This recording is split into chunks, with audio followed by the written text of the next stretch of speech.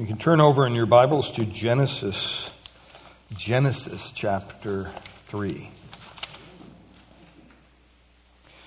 We've been in a little series here for a couple weeks now, last week, and then we also did a message on Wednesday night in the same series. The series is Contemplating Christmas. And the first week, last Sunday, we looked at dealing with our doubts, and we looked in Luke chapter 1, and we talked a couple things. We said believing is essential, doubting is normal, and surrendering is personal. And that was last Sunday. And those of you who haven't been out on Wednesday nights, that was our last Wednesday night meeting. We just want to be careful with everything going on, with the health and everything of everybody, that we're going to take a break till the end of the year on the Wednesday nights, so we won't be meeting on Wednesday nights or any women's Bible studies, anything like that, just Sunday morning. But on Wednesday last week, we looked at remembering the wonder of Christmas. And we talked about three staple truths of the very first Christmas. Number one, that God sovereignly changes our plans to guide us. Secondly, we said God routinely blows our minds to humble us. And then thirdly, God continually uses our obedience to bless us. And so that's where we've been in this series. And today we're going to be continuing, and we're going to be in Genesis chapter 3. You say, well, I think it was a Christmas message. What are you doing in the book of Genesis? Why are you in the Old Testament? Isn't Christmas just in the New Testament? No. We're going to see the first place that really the gospel was presented in the Old Testament, and really the first truth of Christmas. And so today we'll be looking at Jesus is needed. Jesus is needed. Over the past several years, actually, around Christmas time, you always hear Christians say, well, you know, people should say Merry Christmas and not Happy Holidays, and they make this big deal about it. I mean, they boycotted stores and everything because, you know, these people are not believers. What do you expect, right? I mean, most of them are just following their employees' instructions or being good employees, and they tell them you can't say Merry Christmas, say Happy Holidays, whatever. And I started thinking about that, and we get so caught up with that a lot of times. I think sometimes we just have to take a break from all that and realize, you know what, we can't control what other people are thinking or feeling about the holidays or about Christmas or about Christianity. We can only control what we focus on. And it gives us a lot of sanity when we just stop and say, I'm not going to worry about other people. I'm just going to focus on the right things. And I did some research this past week, and a lot of research this past year, but this past week. And did you know that in 1659, that Christmas by the Massachusetts Bay Colony was abolished? Right here in our country. It was abolished. Our own colonies abolished Christmas for 22 years. 22 years. And the reasoning was because there was too much drinking and carousing going on. I mean, what would they do today, man? They'd abolish every holiday, right? That was in 1659. It was abolished for 22 years until 1681, and then it was reinstituted in our colonies that they could celebrate once again Christmas. I tell you that because I don't think there was ever really a time in our nation where Christ has been the total focus of Christmas. I don't think there's been a time. I don't think there's ever been a time where he's been the sole motivation for celebrating Christmas. I just don't think wasn't happening back in 1659, and it's definitely not happening today, and it probably won't happen for a long time because we can't control what other people think about Christmas. And a lot of times around the holidays, people are chasing a feeling for Christmas rather than the deeper meaning of Christmas. Many people evaluate their own Christmases, whether it's good or bad, based on how they're feeling. And that's not always wise. If you don't get anything else, listen to this. Christmas is not a feeling. Christmas is not a feeling. It's a what? It's a fact. It's a fact that needs to make sure that we understand the meaning so that we can celebrate it biblically. So we can celebrate it in a way that honors Christ. And so today we're going to be looking back in the first place in the Bible where Christmas is mentioned, actually Genesis chapter 3. It might sound odd because we think of Christmas being mostly in the what? The New Testament. But we're going to be looking at the need for Christmas. Jesus is needed. The promise of Christmas. And you see it right here in Genesis chapter 3. If we don't get Genesis chapter 3 right, guess what? You're not going to get anything right. You might as well throw out the rest of the Bible. If we don't see the need for Christmas, and really the promise of Christmas right here in Genesis chapter 3, when you get to the Gospels, nothing's going to make any sense.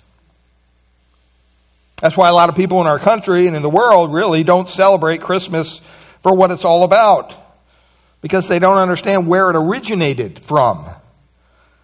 They don't understand the need for it, and they certainly don't realize the promise of it. Now, Genesis 3, as you look at your Bible there, it talks about the fall, right? That's the fall of mankind. It records the fall of Adam and Eve. It's recorded right here. Now, in the first 2 chapters, everything was good, right? In Genesis, everything was good. God created everything. He looked back and he goes, oh, this is excellent. This is good. Everybody was rejoicing. Life was great. It was greater than great. It was perfect.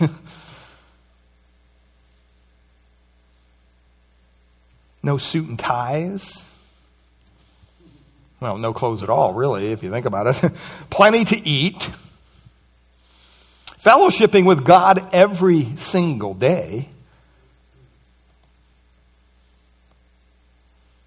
The perfect spouse.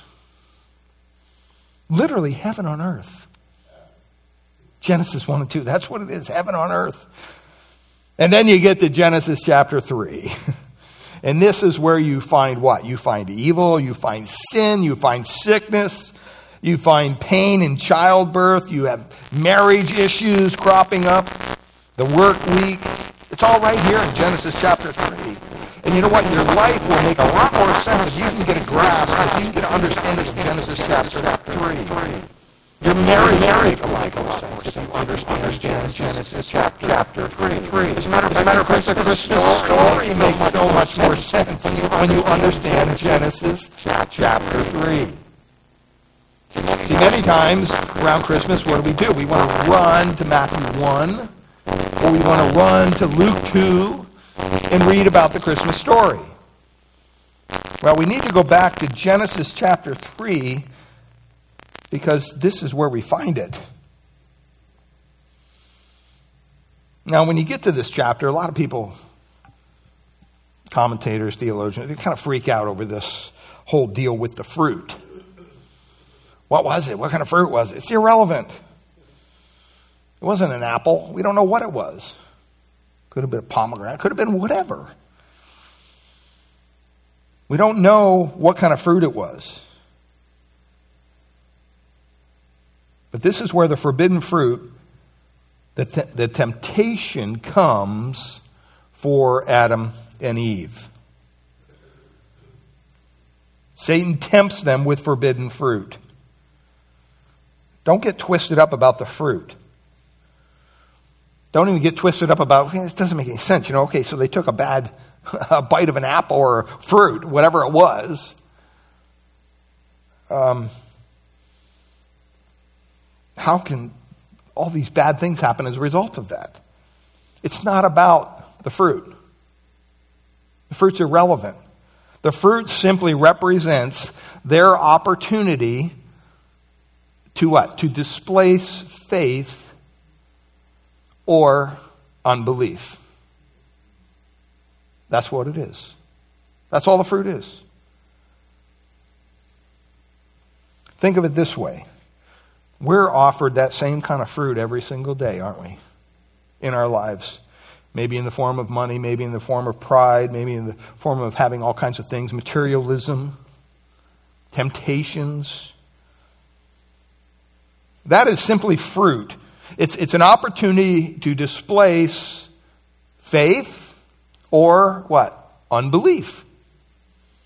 That's what the fruit is. It was an opportunity for Adam and Eve to display, you know what? No, I'm not going to do what you tell me to do, Satan, serpent. I'm going to follow God. I'm going to listen to God. We're all about God. We're not going to listen to you. But we know the story. They did just the opposite, right? It was their display not of faith, but of what? Of unbelief. That's why all this took place. It's not about the fruit. It's about what it represented. And so they listened to the word of Satan. They doubted the word and character of God. And of course, we know the story, right? Eve was tempted and she took a bite. And then she turned to her husband Adam and said, "Here, you'll take a bite too, or you'll be sleeping on the couch tonight, Adam." So Adam, what's he do? He obeyed his wife and he disobeyed his God. And their whole world, and as a result, our whole world was what? Was unraveled. Sin entered the world. This is what we have here in Genesis chapter 3. And once that has taken place, we see four consequences. Four consequences of sin immediately fall on mankind. See, what we have here in the first part of Genesis chapter 3 is the need for Christmas, the need for Jesus, the need for Christ.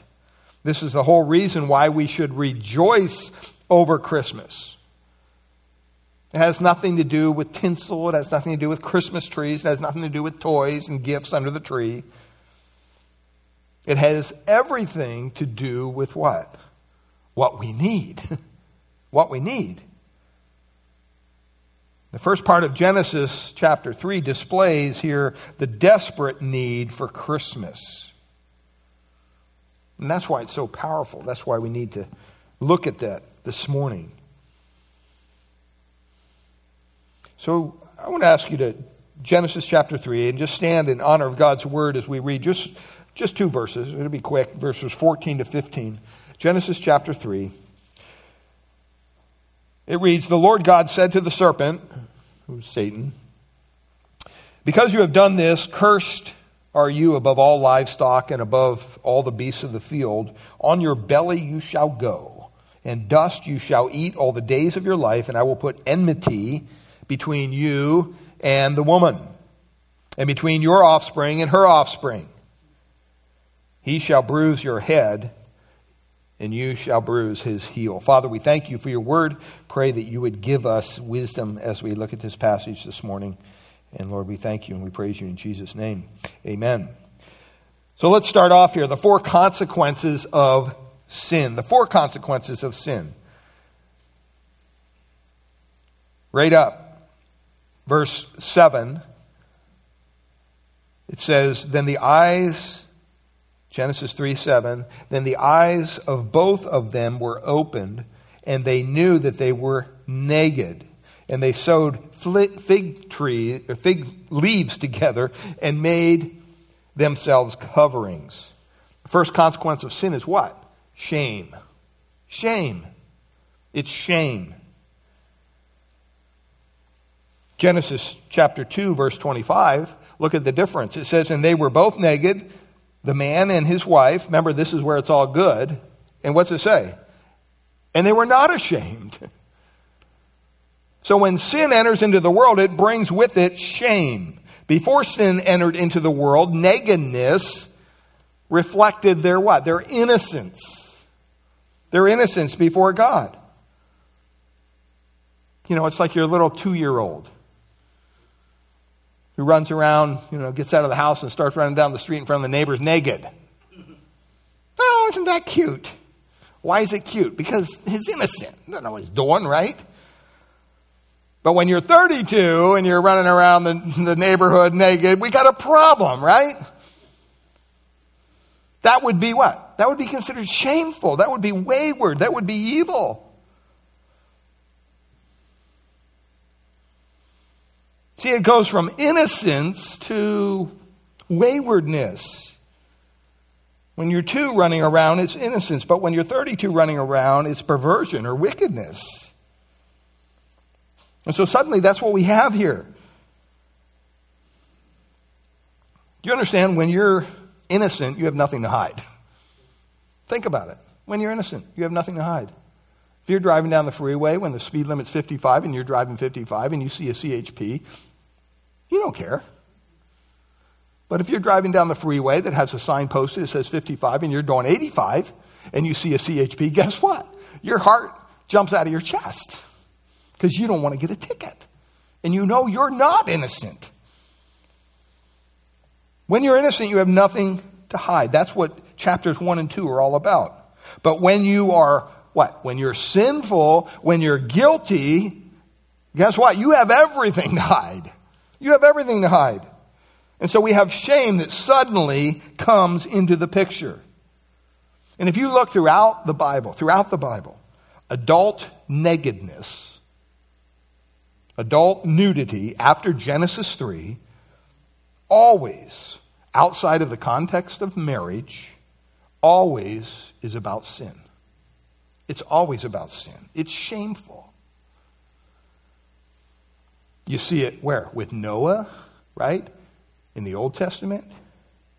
You see it throughout the rest of the Bible. Adult nakedness in the Bible outside of the context of marriage is shameful. You could even say the more a person is free with their own nakedness, the more shameful and the more sinful they become. In the Gospels, you see nakedness when Satan would demonize people, when Satan would possess people, or demons would possess someone. It often involved what? Nakedness. Why? Because it was a way to heap shame upon the creation of God. It was a very shameful thing. We see it in Acts chapter 19, verse 16, where it says, "And the man in whom there was an evil spirit leaped on them, mastered all of them, and overpowered them, so that they fled out of that house naked and wounded." See, when Jesus died on the cross even, he was either naked or he was wearing very little. It was a shameful thing. Most scholars would say that he died wearing nothing. He died naked. Why? Because he was dying and taking our shame. He died naked so that you and I can be clothed forever with the greatest clothes imaginable. Think back the first time Jesus was kind of on his own. Remember, he got kind of displaced by his parents and he's in the temple. He's in public. It says he stood up and he read and he declared the favor of the Lord, setting the captives free. In Luke chapter 4, 16 to 19, it says he came to Nazareth and he had been brought up where he had been brought up. And as was his custom, he went into the synagogue on the Sabbath day and he stood up to read. And the scroll of the prophet Isaiah was given to him, and he unrolled the scroll and found the place where it was written, "The Spirit of the Lord is upon me, because he has anointed me to proclaim good news to the poor, and he has sent me to proclaim liberty to the captives and recovering the sight to the blind, to set at liberty those who are oppressed, to proclaim the year of the Lord's favor." So he was just doing something he has done since childhood. He went into the temple to read. A lot of people don't realize the whole fullness of what he was reading. If you look back at Isaiah chapter 61, verse 10, it says this, "I will greatly rejoice in the Lord. My soul shall be joyful in my God, for he has," what? "Clothed me with the garments of salvation.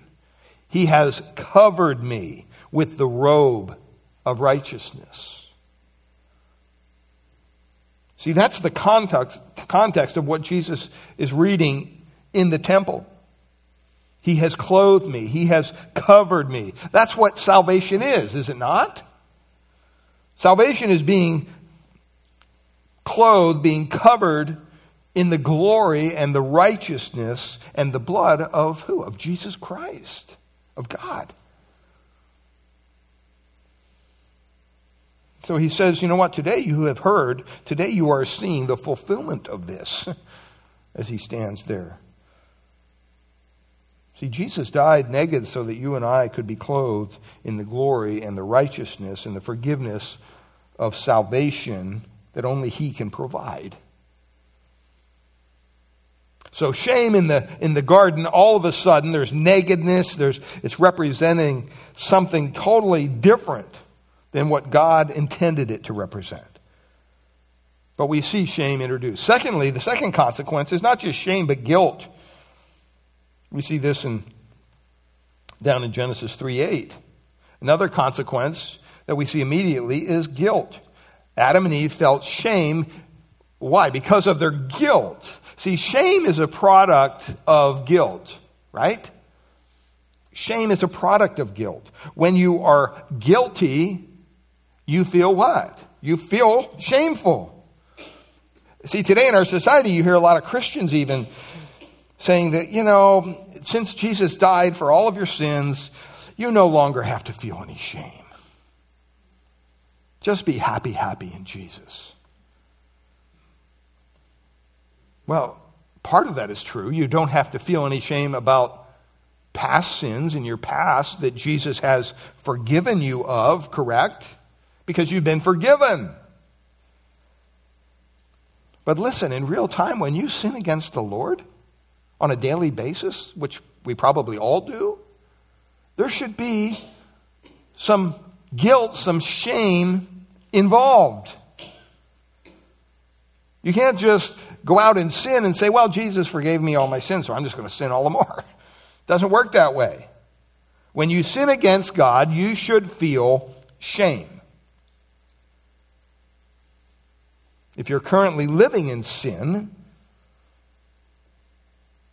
if you know that you're in a state of rebellion against God, if you're in a lifestyle that's opposed to God's word, then you should feel shame. There's nothing wrong with that. Shame is a totally appropriate response when you're guilty. Totally appropriate. If you want a vivid description of that, read Romans 1. That's a society in which we live today, right? For although they knew God, they did not honor him as God or give thanks to him, but they became futile in their thinking, and their foolish hearts were darkened. Claiming to be wise, they became fools, and they exchanged the glory of the immortal God for images resembling mortal man and birds and animals and creepy things. Therefore, as a result of that, it says in verse 24, God gave them up in the lusts of their own hearts to impurity, to dishonoring of their bodies among themselves, because they exchanged the truth about God for a lie, and they worshipped and served the creature rather than the Creator, who is blessed forever. Amen. And as a result of that, that's where you have the downfall of society. And he goes on to explain all that, dealing with homosexuality and all the things that come out of that.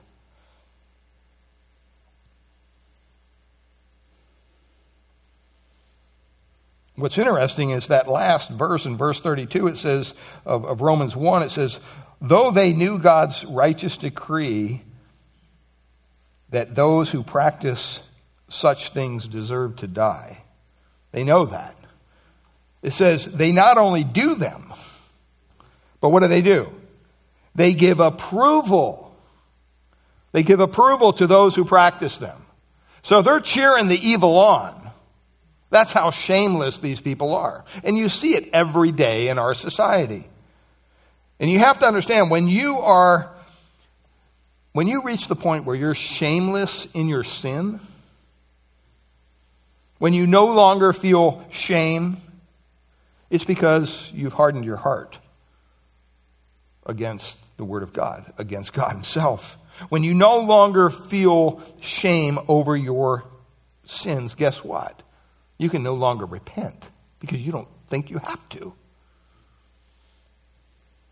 Shame drives you to repentance. Shame reveals what? That we are guilty, that we stand before God condemned. And when we're no longer shameful over our sins, when we no longer feel guilty over our sins, guess what? You no longer feel a need to repent. We live in a society where people no longer feel the need to feel shameful over anything. They don't care. We live in a society today, in a world where sin is what? Sin is flaunted. Sin is exalted. You know what? They throw it in your face even.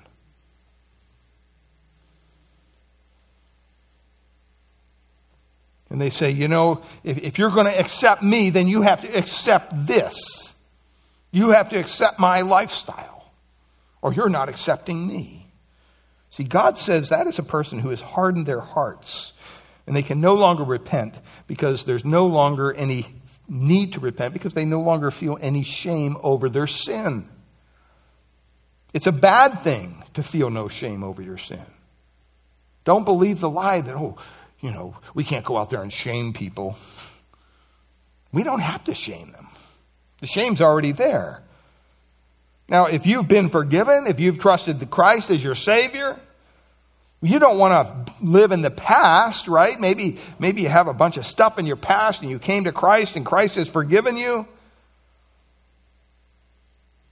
See, what's wrong is to feel shame over sins that God has already forgiven us for. Because it paralyzes us. It makes us feel unworthy to do anything. That's why so many times when even Christians fall into sin, usually what happens is they fall out of church. Why? Because they can't deal with the shame every week. They can't deal with feeling that way, living that duplicitous life, coming and acting all holy when they know in their heart of hearts, boy, they're a wretch.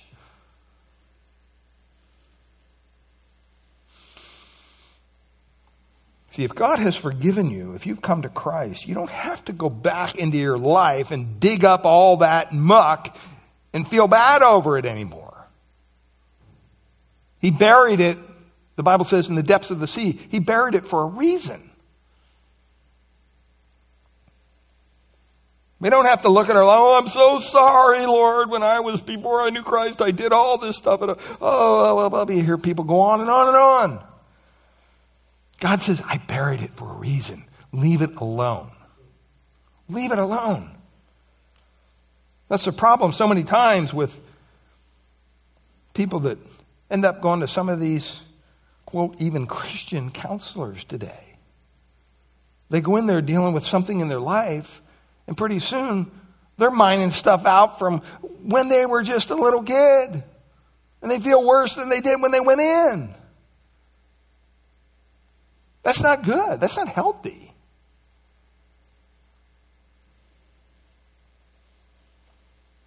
See, but when we sin against God, it's right to feel shame. It's a reminder that we are guilty. But you don't have to feel shame over forgiven sin. That's why he says, come to me, all ye who are what? Burdened down. He will forgive us. People feel shame usually because they're guilty. It's a totally appropriate response. But look at verse 8. It says in verse 8, Genesis 3, and they heard the sound of the Lord walking in the garden in the cool of the day. This was an everyday thing. Now, they call it anthropomorphic language. Okay, God doesn't walk. He doesn't have legs. It's just language so that we kind of understand what's going on. It's putting it in language that we can understand. Because the Bible says that God is what? God is spirit, right?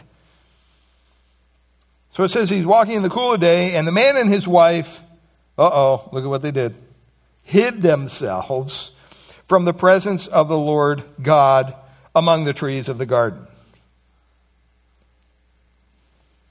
What do? They try to hide their shame. They try to hide their shame from one another, first of all, with these leaves that they rig up, these fig leaves or whatever it is. And they apparently do a pretty good job. It seemed to be working. Sewed these things together, and they didn't feel that shame anymore. But when they heard God's coming, oh man, now they got to hide their guilt, their shame from God. And so what do? They hide among the trees. I mean, they might have been able to use leaves on one another to hide their shame, but they could not have used all of the forest that was available to them to hide themselves from God. Common sense, right? It wasn't going to work. But they felt this shame because they were guilty, and that was their immediate consequence of sin. Shame, guilt. But then you see fear enter the picture. Do you understand they never felt fear before? They never felt fear before. This was a totally new feeling to them. In Genesis 3:9-10 it says, and the Lord God called to Abraham and said, where are you? Now you might be saying, well, wait a minute, I thought God was omniscient. I thought he knew everything. Why is God asking this question? He's not asking it for his own sake. He's asking it for Adam's sake. He's not talking about, Adam, where are you in the garden? He's not talking about location. He's asking, Adam, where are you with me? Where are you with me? So he said, well, Adam goes, I heard your voice in the garden, and I was afraid. Why were you afraid? Because I was naked, and I hid myself. See, God's not talking about location here, physically, where he's at in the garden. He's talking about location of relationship. Adam, where are you with me? What has happened? I mean, we just did this yesterday. What changed? I mean, when you hear me before, you used to come running to me. And now it seems you're running from me. Where are you?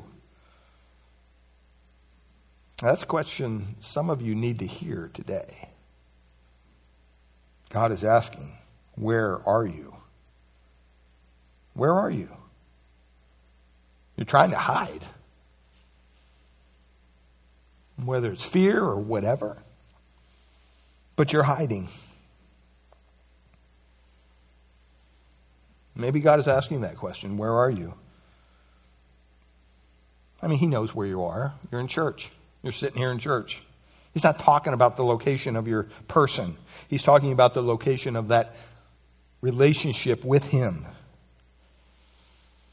He's not asking it for Adam's sake. He's not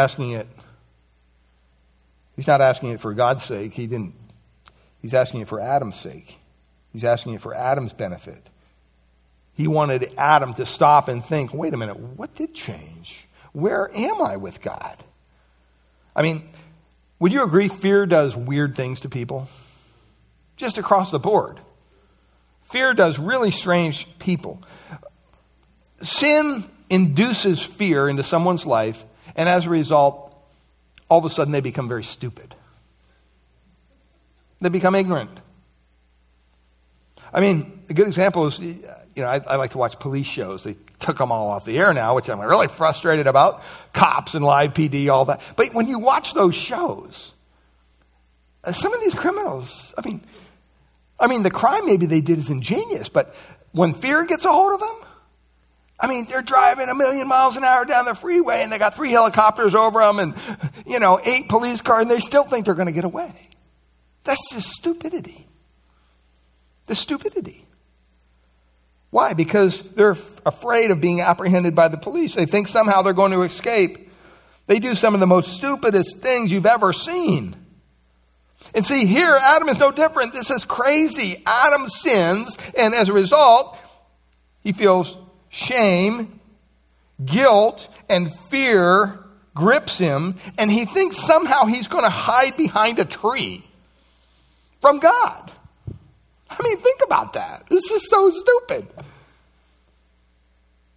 He'll never see us over here. Let's hide behind this bush.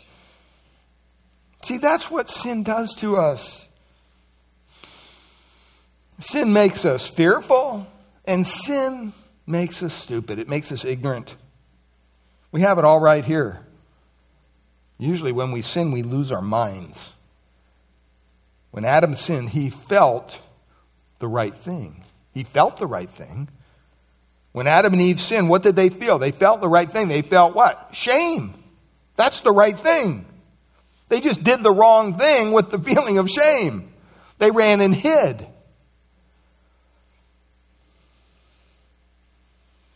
Don't do the wrong thing when you feel shame before a holy God. You're full of shame and you've done things and you just can't believe somehow that God would just forgive you. Or God would ever understand your circumstance or whatever. So what do? You hide. You hide. You run. I mean, you may come to church. It's not about where you're at physically.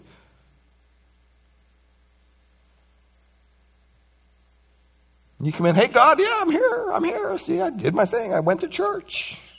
But you know in the heart, deep in your heart, you know you're running, you're hiding. You know that you're running from God. You're not running toward His presence in innocence anymore. You're running from His presence in guilt and shame. What should Adam and Eve have done here? They should have run to God. They should have agreed that they had done the wrong thing. They should have confessed. They should have repented. Repentance is just a change of mind. It's acknowledging, hey, yeah, I blew it here. So don't make the same mistake. We can learn from their mistake. See, what we're supposed to see here is that we have a gracious God. We have a merciful God. That if we were to run to Him in our sin, and we were to confess our sin and repent of our sin, guess what? He would forgive us of our sin based upon the work of Christ. You say, well, Adam and Eve, they didn't have the gospel. They didn't have the cross and all that, the church. Well, what's our excuse? Forget about Adam and Eve for a second. What's your excuse? You have all that. You have all the information. So immediately, the consequences fall. Shame, guilt, fear. And then the last one here, death. Death. Genesis chapter 2, verse 17, it says, but of the tree of the knowledge of good and evil you shall not eat, God said. For in the day that you shall eat of it, you shall what? Surely die. That's what was promised in Genesis chapter 2, 17. And people who are critics of the Bible say, well, yeah, they didn't die. They ate the fruit and they didn't die. Yes, they did. Yes, they did. They died immediately in their spirit. And they will die eventually, physically, in their body. And the Bible tells us in the New Testament that that's our case as well. We're in the same predicament. What happened in the garden all the way back then happens to us today. Romans 5:12. What's it say? Therefore, just as sin entered the world through one man, Adam, and death through sin, and in this way death came to all people. Why? Because all have sinned. How many of you, around this time of year, you get a real Christmas tree? Some of you. A real one, not one of these artificial ones, I always like a real tree, but, recently we've been here and there, and so we have this artificial tree, one of those skinny deals, it's okay. It works. But I miss the smell of a real tree. It just is something about it, And you go and you buy the tree from the lot and you take it home, and you set it up and you trim it and you decorate it and it smells so good. It looks so good. You have people over, oh, your tree is so beautiful. But you know what? You know what the truth is about that tree? It's dead. It is dead. Now, we do all kinds of things to try to make it look alive, right? I remember one year, I can't remember where we were living, but I read online somewhere, oh yeah, put some sugar in the water and that'll help the tree. Well, yeah, it also attracted all the ants too. It was not a good situation. But that tree is dead. What do you have to do? All you have to do is sit back and just give it what? Give it time. Give it time. And pretty soon it will reveal what it really is. Dead.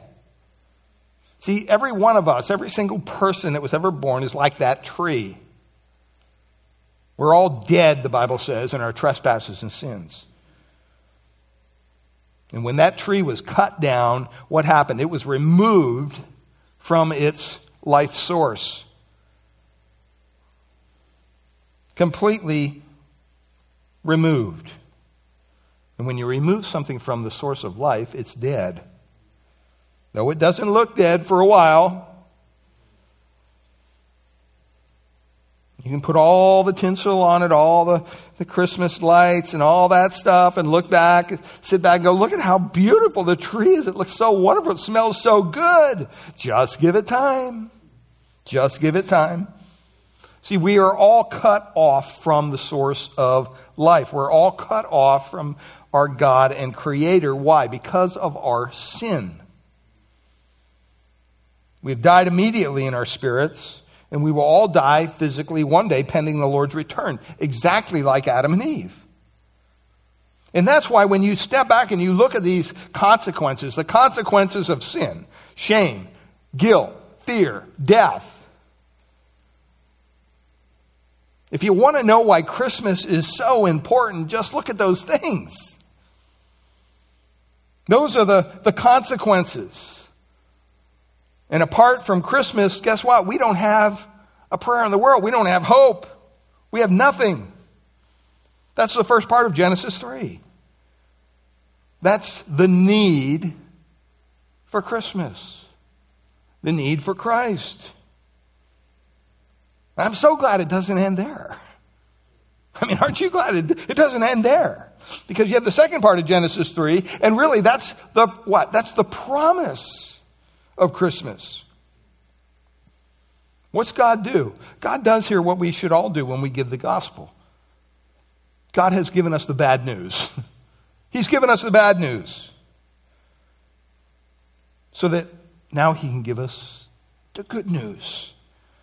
The good news makes absolutely no sense unless you understand the bad news.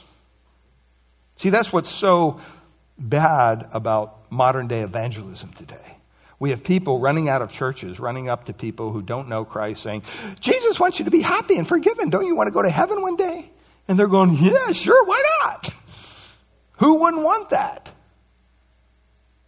Sin is never mentioned. There's no need of repentance. Just pray this little prayer and you're guaranteed eternal bliss forever and ever when you leave this earth. You'd have to be an idiot not to sign up for something like that. That's not the gospel. The gospel says clearly you have to understand the bad news. You have to understand that, you know what, right now you're dead in your trespasses and sin. There's no hope for you. The good news is Christ, God, made a way through Christ. So we had the bad news, the shame, the guilt, the fear, the consequences. That is what we get for our sin. And there's always, always, always consequences for sin. I know we try to convince ourselves, well, I'm getting away with it. Not hurting anybody else, just me and my little pet sin over here. But trust me, there's consequences. This is what we get for our sin. But now, the good news, God gives us a gift exchange. First gift exchange ever. And it wasn't one of those elephant deals or whatever they call them, where they give out white elephant gifts, yeah.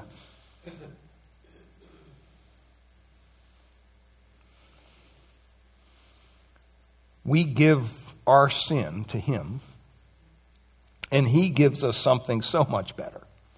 So much better.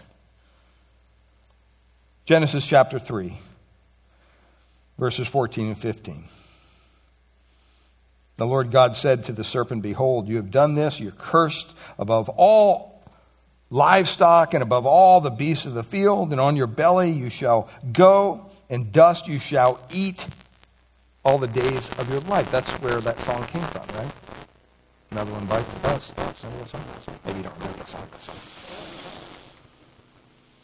Says verse 15, "I will bring enmity between you and woman, and between your offspring and her offspring. He shall bruise your head, and you shall bruise his heel." Theologians call this the first gospel, the proto-evangelion, the first gospel. See, we think the gospel is just in the New Testament, that Christmas is just in the New Testament. No, it's right here. We have the first gospel, which means good news. We have the first good news right here in the Garden of Eden. It's given to us after the bad news. Who preaches the first gospel? God does. Isn't that interesting? God preaches the first gospel. God preaches the very first good news, the very first gospel right here in the garden to all of mankind. Now, I understand there's just two of them there, but that's all mankind. That's everybody there is. That's the whole human race, and he preaches the gospel to them. If you turn all the way to the back of the Bible, in Revelation chapter 14, verse 6, it's interesting because it talks about an angel. It says, "Then I saw an angel flying directly overhead with," listen, "an eternal gospel to proclaim to those who dwell on the earth, to every nation and tribe and language and" what? People. So at the very beginning in Genesis, you have God proclaiming the first gospel to all of mankind, two of them, Adam and Eve. At the end of the Bible, at the end of all time, you have an angel proclaiming the gospel to all of mankind, it says. Every nation, tribe, language, and people. So you have God at the beginning, the angel at the end. Who's in between? Who's filling the gap? Who's supposed to fill the gap between God and the angel preaching the gospel? That's us, right? It's the church. We're to preach the gospel to every nation. We get the opportunity to do that. I mean, aren't you glad that God, as soon as he assesses his situation, what does he do? He doesn't take any time. He doesn't wait a couple weeks. I want them to think about this, what they've done to me. A couple months, years later, he doesn't come along and say, well, maybe I'll provide a way now. No, this shows the sovereign hand of God. This didn't throw God off his game. The idea that Adam and Eve messed up. It wasn't like God was in heaven. Man, I didn't see this one coming. I mean, they had everything, and then they go and do this. You know, hey, Gabriel, bring me my clipboard. We got to get to work here on this clipboard. We got to make a plan. What's going to happen?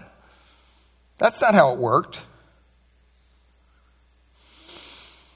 God had already done all the work. He already knew this. He already had a plan. We know that from Ephesians 1, do we not? Ephesians 1, verses 3 to 10. "Blessed be the God and Father of our Lord Jesus Christ, who has blessed us in Christ with every spiritual blessing in the heavenly places, even as he chose us in him before the foundation of the world." How many of you were around? Some of you are old, but you're not that old, okay? You weren't there. None of us were. "That we should be holy and blameless before him. In love, he predestined us for the adoption to himself as sons through Jesus Christ, according to the purpose of his will, to the praise of his glorious grace, with which he has blessed us in the beloved." Verse 7, "In him we have redemption through his blood, the forgiveness of our trespasses, according to the riches of his grace, which he lavished upon us in all wisdom and insight, making known to us the mystery of his will, according to his purpose, which he set forth in Christ as a plan for the fullness of time to unite all things in him, things in heaven and things on earth. Don't ever think God didn't know what he was doing. He knew completely what he was doing. He knew what he was going to do before there was anything to do. He knew this was going to take place. We have the bad news happen, and then God is already ready. He's willing to preach to them the good news, the gospel. What does this show us about God? It shows us that he's a God of mercy. He's a God of grace. He's a God that loves us. What's included in this gospel? Well, verses 14 to 15 have a lot in there, but we're just going to boil it down to 4 elements of the first gospel. The first gospel that God preached all the way back in the garden. Number 1, the first gospel in the garden included a judgment of Satan. A judgment of Satan. God goes right to the source of the problem. You notice that? He doesn't go to Adam and Eve. He goes right to the source. Look at verse 14. The Lord God said to the serpent, because you have done this, cursed are you above all livestock and all the beasts of the field. On your belly you shall go, and dust you shall eat all the days of your life. Unfortunately, it doesn't translate real well from the Hebrew into the English. It makes it look like all the livestock, all the beasts of the field, everything is just cursed. But the snake got it the worst. Really, what it's saying here, it's not talking about all these animals. It's not they call it a comparative in the Hebrew. It's not that. It's not God saying, I cursed all of the animals and the snake got it worse. Really, it means out of all the livestock, out of all the domestic, that's what the livestock is, out of all the beasts of the field, the wild animals, out of all of them, not in comparison, but selective, out of all the animals, you alone are cursed. Some people say, well, but I still feel so bad for the snake. You know, all you animal lovers. Don't feel bad for the snake. Don't feel bad for the snake. He doesn't feel the effects of the curse. The curse isn't on the snake. Look at what it says. It says, because what? You have done this. I mean, he's not talking to the snake. It's kind of like the fruit. Who's he talking to? He's talking beyond the snake, right? He's talking beyond the snake. The snake is non-rational. The snake doesn't have a self-conscience. He's not a being like that. The snake isn't slithering around every day. Man, you know, if Satan would have left me alone, me and my ancestors, we'd be eating steak right now. No! We'd be up on our 2 legs walking around. Apparently they were before they got cursed. But the snake is not bummed out. The snake's an animal. Animal lovers, tree huggers, they all freak out over this passage.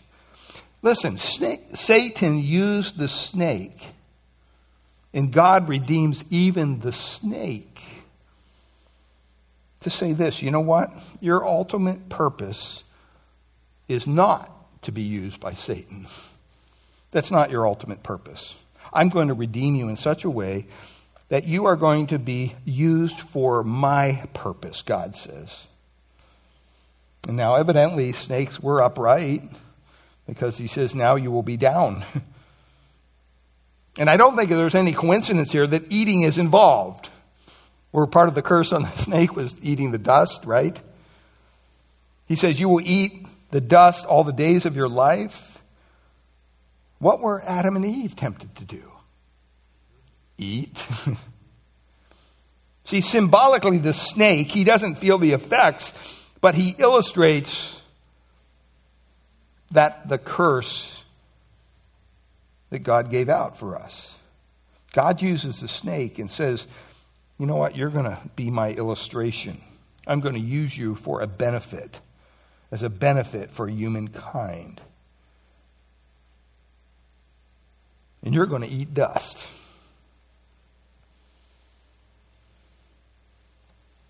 Symbolically, it's for Satan. That's who he's talking about. Symbolically, he says, Satan, you know what? You have lifted yourself up for the last time. You want to be God? Ezekiel, go back and read in the book of Ezekiel, right? 5 times. I will be like the Most High. I will be like the Most High. Why? Because Satan is trying to take over. He's trying to raise himself up. And here, what does God do? God says, you will not raise yourself up. He raises himself up. He tries to be higher than all. And what does God do? God puts him down below the lowest of all. He says, you know what, pal, you're going to eat dust. You tempted them with eating. What you're going to do is eat dust all the days of your life. It's symbolic.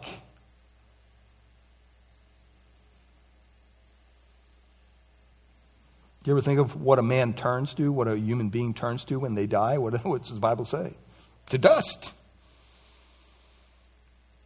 God is saying, you caused this of my creation. Now you're going to feel the effects of that. And it's a symbol for us every day. Every time we see a snake, it should remind us that no one gets away with anything. It should be a reminder to us that guess who's in control? Not Satan, God. He's in ultimate control of all things. It should be a reminder to us that no matter how great you are, when you are disobedient to the most holy God, God is in ultimate control. And there are consequences. Think about it. Lucifer was the highest angel, we're told. The choir leader of heaven, the choir director of heaven. Lucifer, the name means son of the morning star. So what's he saying? Even he, the highest angel, when he turns and he is disobedient, there's consequences. You don't get away with it. It's a reminder to us that God is in charge. God is in control. Because what did Satan want to do with this? What was his goal? He wanted to be in control, did he not? So we have this judgment on Satan. You try to put yourself up? Well, I'm going to show you my sovereignty. I'm going to show you my power, and I'm going to shut you down. The snake is symbolic of what Satan's experience will be for all eternity. In this short time, what do snakes illustrate? They illustrate the curse of God. They illustrate the fall of man. That's what should be in our minds when we see a snake. It should be a reminder that God is in control. And when you disobey, you will be brought down. Secondly, you see here a statement of war. And look at verse 15. I will put enmity between you and the woman, and between your offspring and her offspring. He shall bruise your head, and you shall bruise his heel. We don't use that word enmity very much. But just think of enemies. Enemies.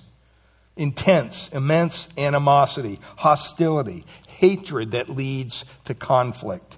It's what leads to murder, by the way. That's really what this is. And guess who puts it there? Guess who puts this enmity between Satan and the woman? And the woman basically represents mankind. The forces of evil, and the forces of mankind. Who puts hatred? Who puts hostility? Satan didn't put it there. Man didn't put it there. Who put it there? God put it there. Isn't that interesting? God says, I'm going to put enmity, hatred between you, Satan, and all of mankind. Now think what Satan is doing, what he's thinking. He's already taken a third of the angels, right? And they're innumerable. We don't know how many angels there are, so that's a lot of angels, a third. And they're cast out of heaven. They're cast down to earth. So he already has a third of the angels with him. Now all of a sudden, through this temptation of Adam and Eve, he thinks he's winning. He's won their confidence. It's turned out that all of humanity, just two of them, mind you, but that's 100%, he has. He took the third of heaven with him, and now he has 100% of humanity. I mean, Satan is strutting around feeling pretty good about himself. He thinks he's just pulled off the greatest coup of all time, the greatest triumph of all. I have a third of the angels who can't procreate. They don't reproduce, so he's limited to that. But now I got Adam and Eve, and guess what? They do procreate. They do reproduce. So I have innumerable beings at my discretion.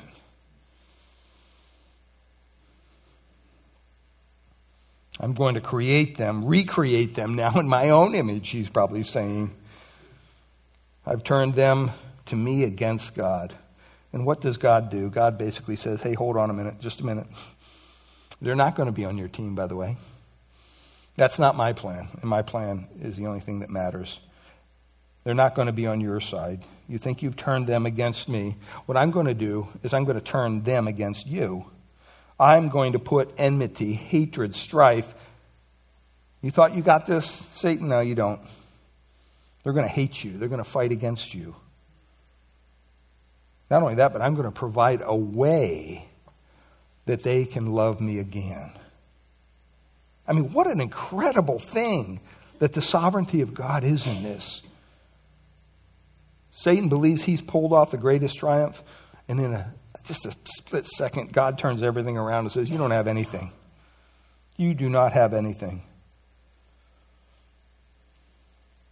Ephesians 6:12 says, we do not wrestle against flesh and blood, but against rulers, against authorities, against the cosmic powers over the present darkness, against the spiritual forces of evil in the heavenly places.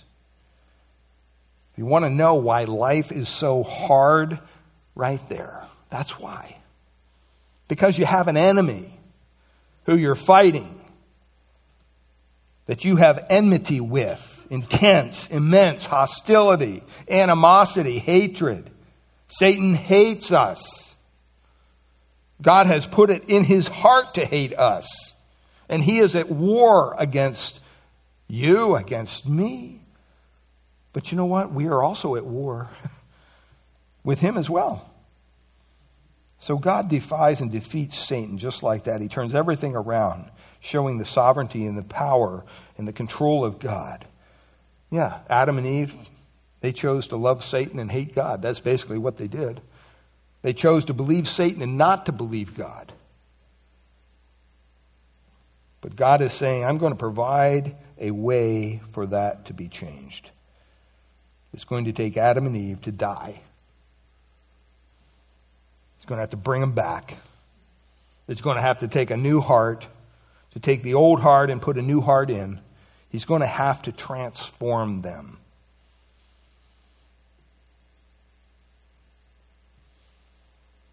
So next week we'll finish with what the gospel includes. Not just the judgment of Satan, statement of war, but also an announcement of hope and the pronouncement of victory. Father, we thank you for your word. We thank you, Lord, that you have given us hope through Christ and Christ alone. And Father, that you have provided for us a way back to life. We're all dead in our trespasses and sin, and you say you do not desire us to remain that way, so you provide a way of salvation through Christ. And Lord, it's through Christ that we have salvation. And so, Father, we thank you. We praise you for your goodness, your grace. We ask, Lord, that you would bless us as we go our way this morning. Remind us of the real reason for this time of the year. That Christmas is needed because the gospel's needed. And Lord, if there's any here this morning who's yet to put their faith, their trust in Christ, I pray that now might be the time when they cry out, Lord, be merciful to me, a sinner. I understand my need for a Savior because I am a sinner. And I want to trust you. So I put my life in your hands. Submit to you. ask you to be my Lord and Savior. When that's prayed from a sincere heart, that's a prayer that God will answer. And He will transform you. He will give you a new heart and a new purpose and a desire to live for Him each and every day. Pray that as believers, as we leave this place, that we would keep the gospel on our lips this time of year. With everything going on around us, people are open to hearing that there can be hope in Christ. So, Father, we thank you. Pray you bless our fellowship across the way as well. In Jesus' precious name. All God's people said, amen. Amen. You're dismissed. God bless you.